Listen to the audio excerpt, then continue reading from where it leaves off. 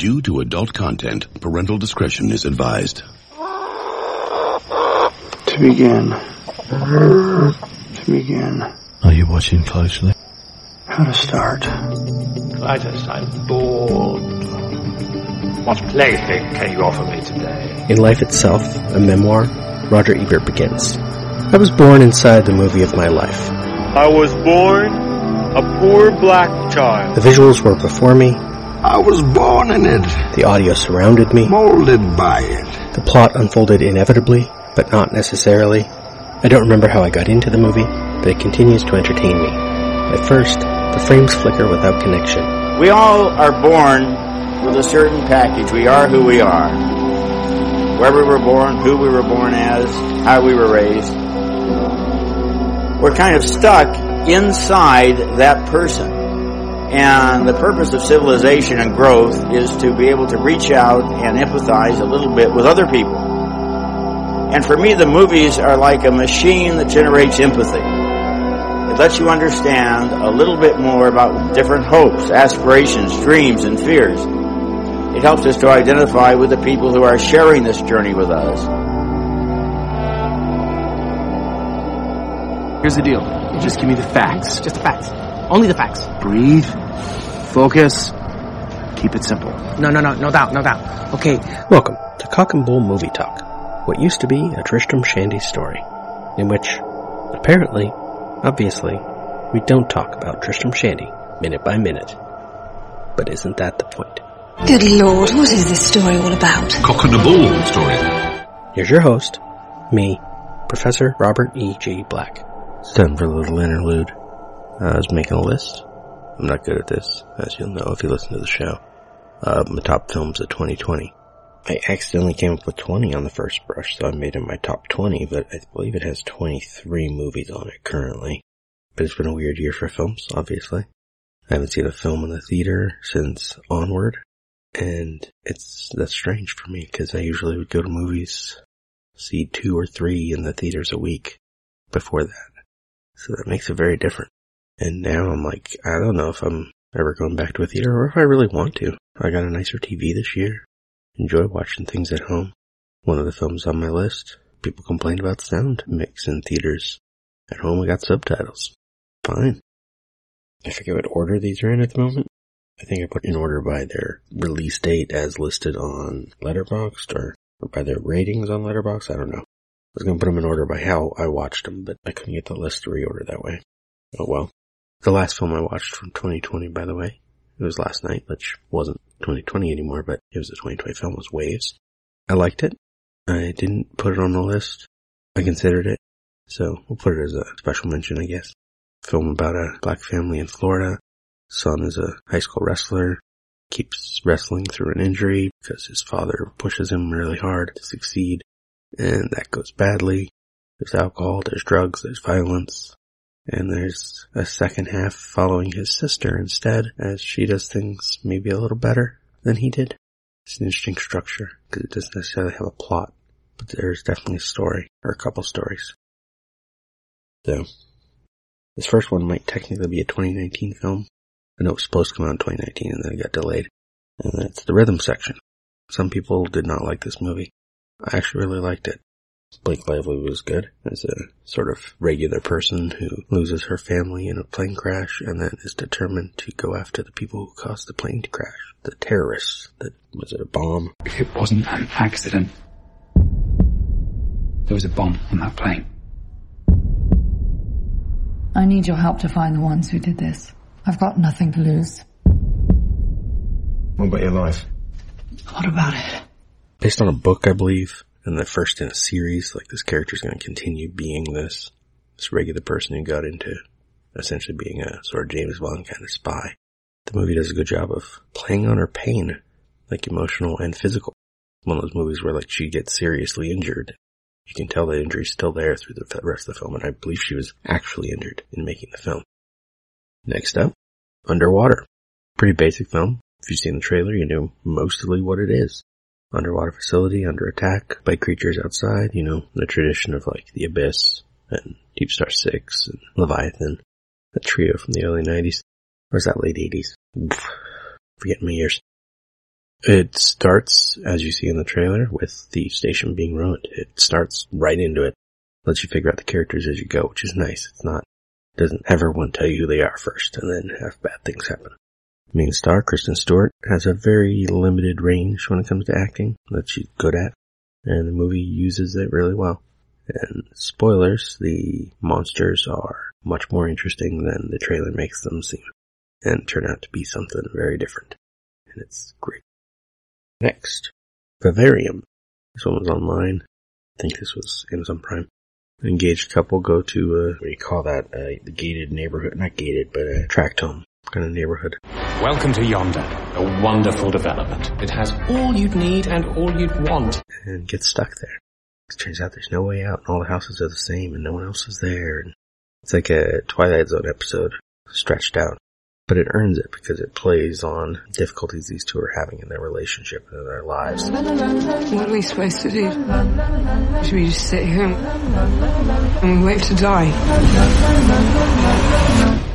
How far will they go to get out of this place that they can't escape? Speaking of being stuck somewhere, next up, The Lodge. Woman and her boyfriend's kids from his recently ended marriage. Warning, there's a rather abrupt suicide at the beginning of this film. And impression of a suicide later in the film, so trigger warnings. It plays on sort of, if you saw The Rapture in the 80s, it's similar tone. Because it's about the end of the world, or the end of life, in a religious sense, and deals specifically with religious beliefs about where you go when you die. There's a weird angle where Riley Keough, the woman, her background before the film is that she was in a cult that all committed suicide. She was the only survivor. And so it sets up this weird tone from the beginning. And I don't know if that part was necessary. The rest of the story could have worked anyway if she just happened to be religious. Difficulties ensue. Creepy. Weird. And I liked it. Next up, The Platform. Netflix. A foreign film out of, was it Spain? I think it's Spanish. I'm forgetting now. Maybe it was Italian. I think it was Spanish. A futuristic facility with many levels. Every day this elevator platform goes down the center of it, starting with a lot of food. Farther down you are, the less likely you are to find anything to eat. And different days, you might find yourself on different levels, always hoping that you might be closer to the top so you get some good food. Or maybe you figure out how to escape. Or maybe there is no escape because it's all just a metaphor. And it's great.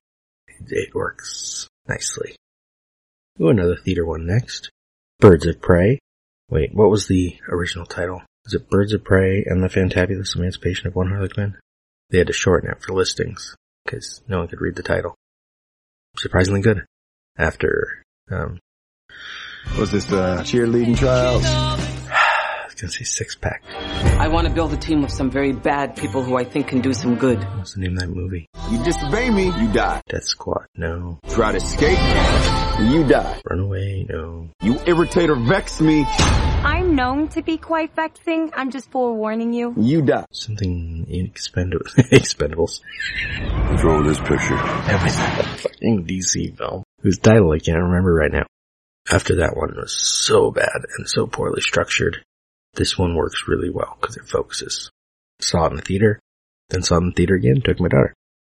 Next up, another online one. I believe this was Amazon. Fast of Night. A very slow-paced film about a possible alien invasion over a small town. Set in the, I want to say the 50s. So there's not a lot of technology going on. The main characters are the local radio news guy late at night and the local phone operator. And there's a great sequence early on that'll give you a sense that if you're going to like this film, if you like the sequence where they walk across town, you'll like the film. There's a sequence early on of just a tracking shot following the two of them as they walk from one location to the other, and it gives you a great sense of the town, the geography, and the pacing that you're going to get. I almost wish that a good part of the way through this, they go and interview a woman in person, and I almost wish that had also been over the radio. So the film could have limited its locations even more once it was stuck in them. But it works. A great ending. And the leads, which I think were a couple of nobodies, Sierra McCormick and Jake Horowitz, were great. Next up, very recent one, Mank, on Netflix. Story of Herman Mankiewicz, who wrote Citizen Kane, and a sort of an imagining of what was going on at the time between he and Hearst, and why he wrote the script that he wrote. And it plays with the flow of time, jumping around in the story. There are some ageist issues in the casting, but otherwise this one works really well. It's a slow build, but if you're into David Fincher movies, you'll probably like it. Another relatively recent one. If you're in a place where the theaters were reopened, you could have seen this back in August. Tenet. That's the one I was saying earlier. People complained about the sound in the theater. At home, I didn't have any problem with that. The story is simplistic. Get that right in. My wife was watching with me and she didn't care for it immediately. And part of why she didn't like it was part of the reasons I liked it is, like, literally the main character doesn't have a name, doesn't have a backstory. And the movie is seems to be playing on that deliberately. Is that Christopher Nolan has realized what kind of movie he makes. And he's like, well, fine. You don't need the detail. You don't want this other stuff. I won't give you the other stuff. We'll just jump right in. The lead doesn't have a name. They call him protagonist. Literally, they refer to him as the protagonist in the film and refer to the bad guys as antagonists. And that's a little bit of pretension and a little bit of simplicity, and you got time travel in this, and I'm a sucker for time travel. Well done time travel. Time loops and overlapping timelines, and one particular overlap near the end with the female character. I don't remember anyone's names from this movie, which I think means the point of not naming the main character works. But there's two of her at one point at the end, and I'm not sure which one is in the last scene. But that's a different determination. My wife and I actually talked a bit about this one on this show before when we were talking about Synecdoche, New York. Charlie Kaufman's latest film, I'm Thinking of Ending Things, which deals in construction of character, invention of character, one character imagining it. It's hard to explain without spoiling it, but just pay attention to when things change if you watch it. Actually, if you have to consider whether or not you're going to watch it, you probably won't like it because you're not a Charlie Kaufman fan. If you're a Charlie Kaufman fan, you're going to love it. Because it begins with, a half hour or more sequence of them just riding in a car, having a conversation, visit to the parents' house, things get really weird, and then another car ride, and then things get even weirder. I don't want to say any more because the details are what's so fun, especially because some of those details you might not get if you don't have a specific bit of knowledge. You might realize it's something but not know what it is, like a voice in one part. She starts talking in a specific way, and if you haven't heard Polly and Gail talk, you won't get it. Oh, yeah. This might, if I was ranking these, not in whatever this random order is, this one would definitely be near the top. And Jessie Buckley and Jesse Plemons are great. Toni Collette and David Thewlis is pretty good too. Next up, Spontaneous. A high school metaphor. Kid randomly explodes in the middle of the classroom. What happened? Caitlin exploded. What? Like a bomb? No, like a balloon? What? And that sets off a epidemic of kids exploding. And whether you take it as like a metaphor for school shootings and random violence and how little we seem to worry about that, or you take it as a metaphor for STDs passing around a school of hormonally charged, sexually active teenagers, or just life itself in microcosm. Sometimes people die and you can't do anything about it. You just have to figure out how to live knowing that you might die anytime too.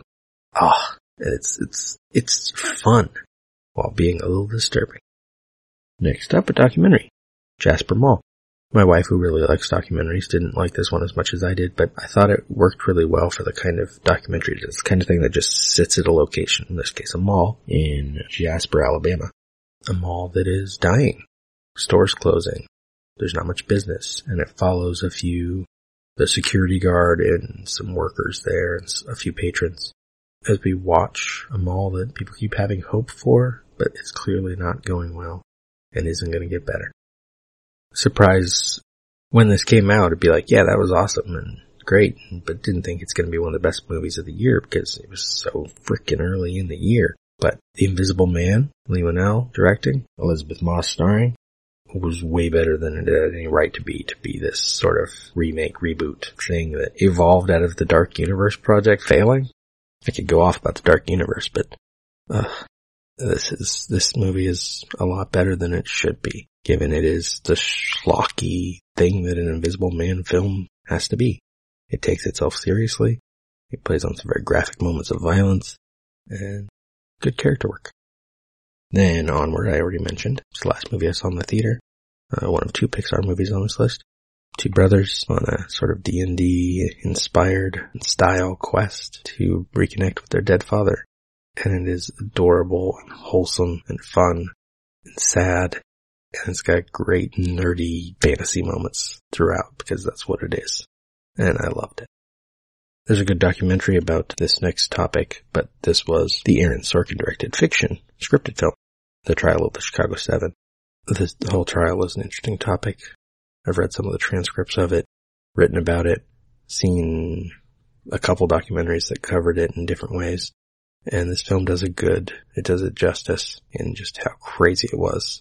The antics of the judge and the defendants and the disputes and slightly different political leanings of these people. And it was a pretty good, I mean, for something that follows, there's a certain type of film that follows a real court trial like this, fictionalizes it, encapsulates it in smaller actions than it was. This does it quite well. Back to Netflix, I think, or Amazon. A bunch of these are online in different ways and I forget. But next is Palm Springs. If you've been listening to this show, I'm a sucker for a time loop. This time loop is a romantic comedy. The final act of the film may go a little weird with trying to explain things and escape things. Well, that's not necessarily the point, but it has a good, fatalistic tone to its ending that works really well on a time loop. It just maybe takes that last act, maybe could have been a little quicker. But otherwise it's great. Another documentary, My Octopus Teacher. This is named about Craig Foster, who is, I forget what his day job is actually, because the movie doesn't really care about that. He finds this octopus, mostly snorkeling, and proceeds to want to visit the octopus every day. And it kind of tells this weird sort of love story of this man and this tiny little octopus and their lives. And it's got a little bit of that, this guy's crazy, hippie, weird thing of like, what was the bear documentary, Grizzly Man, without the bad ending, or without that bad ending, in that sort of sense. But it's a beautifully shot for underwater footage mostly, and it's cute. It's lovely. Another documentary. It was a weird year. The Bee Gees. How Can You Mend a Broken Heart? My wife suggested this one night. Turned it on, thinking, yeah, whatever. I'll watch that. Bee Gees are fine. And then was fascinated because there was so much about them I didn't know. Like, by the time I knew of them being popular from their 70s music, their disco stuff, they'd already had a career for a while. I didn't know they were around for so long. And a lot of interesting drama between the brothers and between their different directions their lives took them and the directions their career took them, because they moved into disco and the disco was rejected and they had to reinvent themselves multiple times while still sort of being who they were. And it's a great documentary about that. And then another documentary, Feels Good Man, which is about, what's the guy's name? Matt Fury, who made Pepe the Frog, and how Pepe the Frog was co-opted by right-wing crazy people, and his various attempts to try to take him back and readopt him. And I knew none of the details of this story. And so it was fascinating to see how it became. And it's like, people were talking about the social dilemma this year as being this like brilliant thing about social media, what they do. And I think this and its thing about Reddit and how they adopted this symbol is a much more evocative story about how things work. Much less obvious. First Cow. I wanted this movie to be better than it is. It's a fantastic film and then it just kind of ends. But it's such a great little story because there's really barely a story to it. These two guys steal milk from the first cow in their town in order to make really good baked goods that they can sell to the workers. That's it. That's the story. And it's cute because there's not much of a plot there. There wasn't much for it to go, and they get caught. It's over. It's like, I wanted something else. But it's still on the list because it was so well done. Never, Rarely, Sometimes, Always. Movie about abortion. But it's not really about the abortion. It's about, yes, politically it is about the difficulties we put young women through in order to get an abortion. But it's also about these two friends. One is going to travel with her friend to make sure she gets what she needs, and all the trouble they have doing it because they aren't that well off. They don't have a lot of money. They have a limited time frame. It's slow-paced, simple, sad, and wonderful. I like a lot of slow-paced things this year, I realized. I think it's just that kind of year. The year's been slow-paced. Losing track of what day it is, because home every day. Next up, Sound of Metal.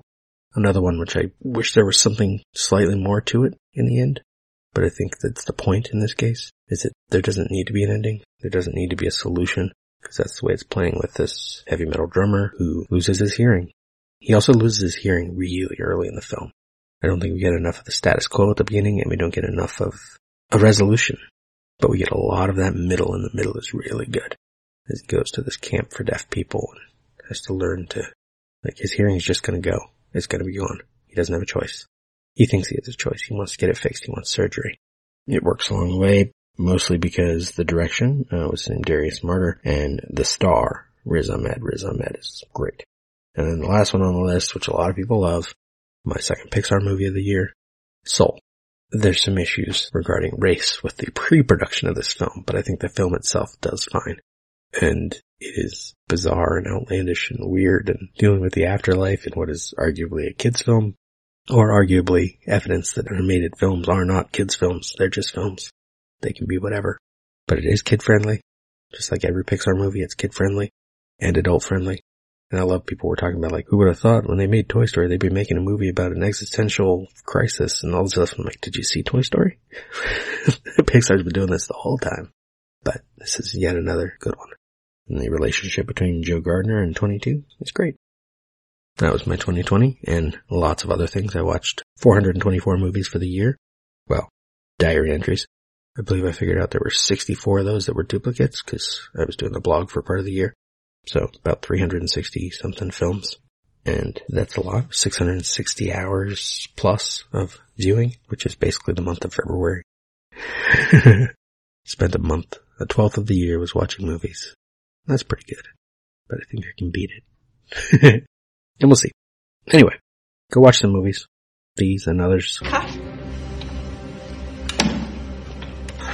Thank you for listening. This has been Cock and Bull Movie Talk. Follow us on Instagram and Twitter, or Facebook at Cockbull Minute, or check lemondrops.com for links. Wait a minute, Doc. Are you telling me that you built a time machine? Out of a Mandalorian! Why would you create such an abomination? This is the weapon of the coward. It's a past stuff that dreams are made of. Cut. That's a wrap. It's over, Johnny. It's over! Nothing is over! Nothing! You just don't turn it off! Shut up! Shut the fuck! You have no right to take me. Shut up! Will you shut up? Shut up! Shut up! You're still here? Shut up! Now! It's over. Go home. Go.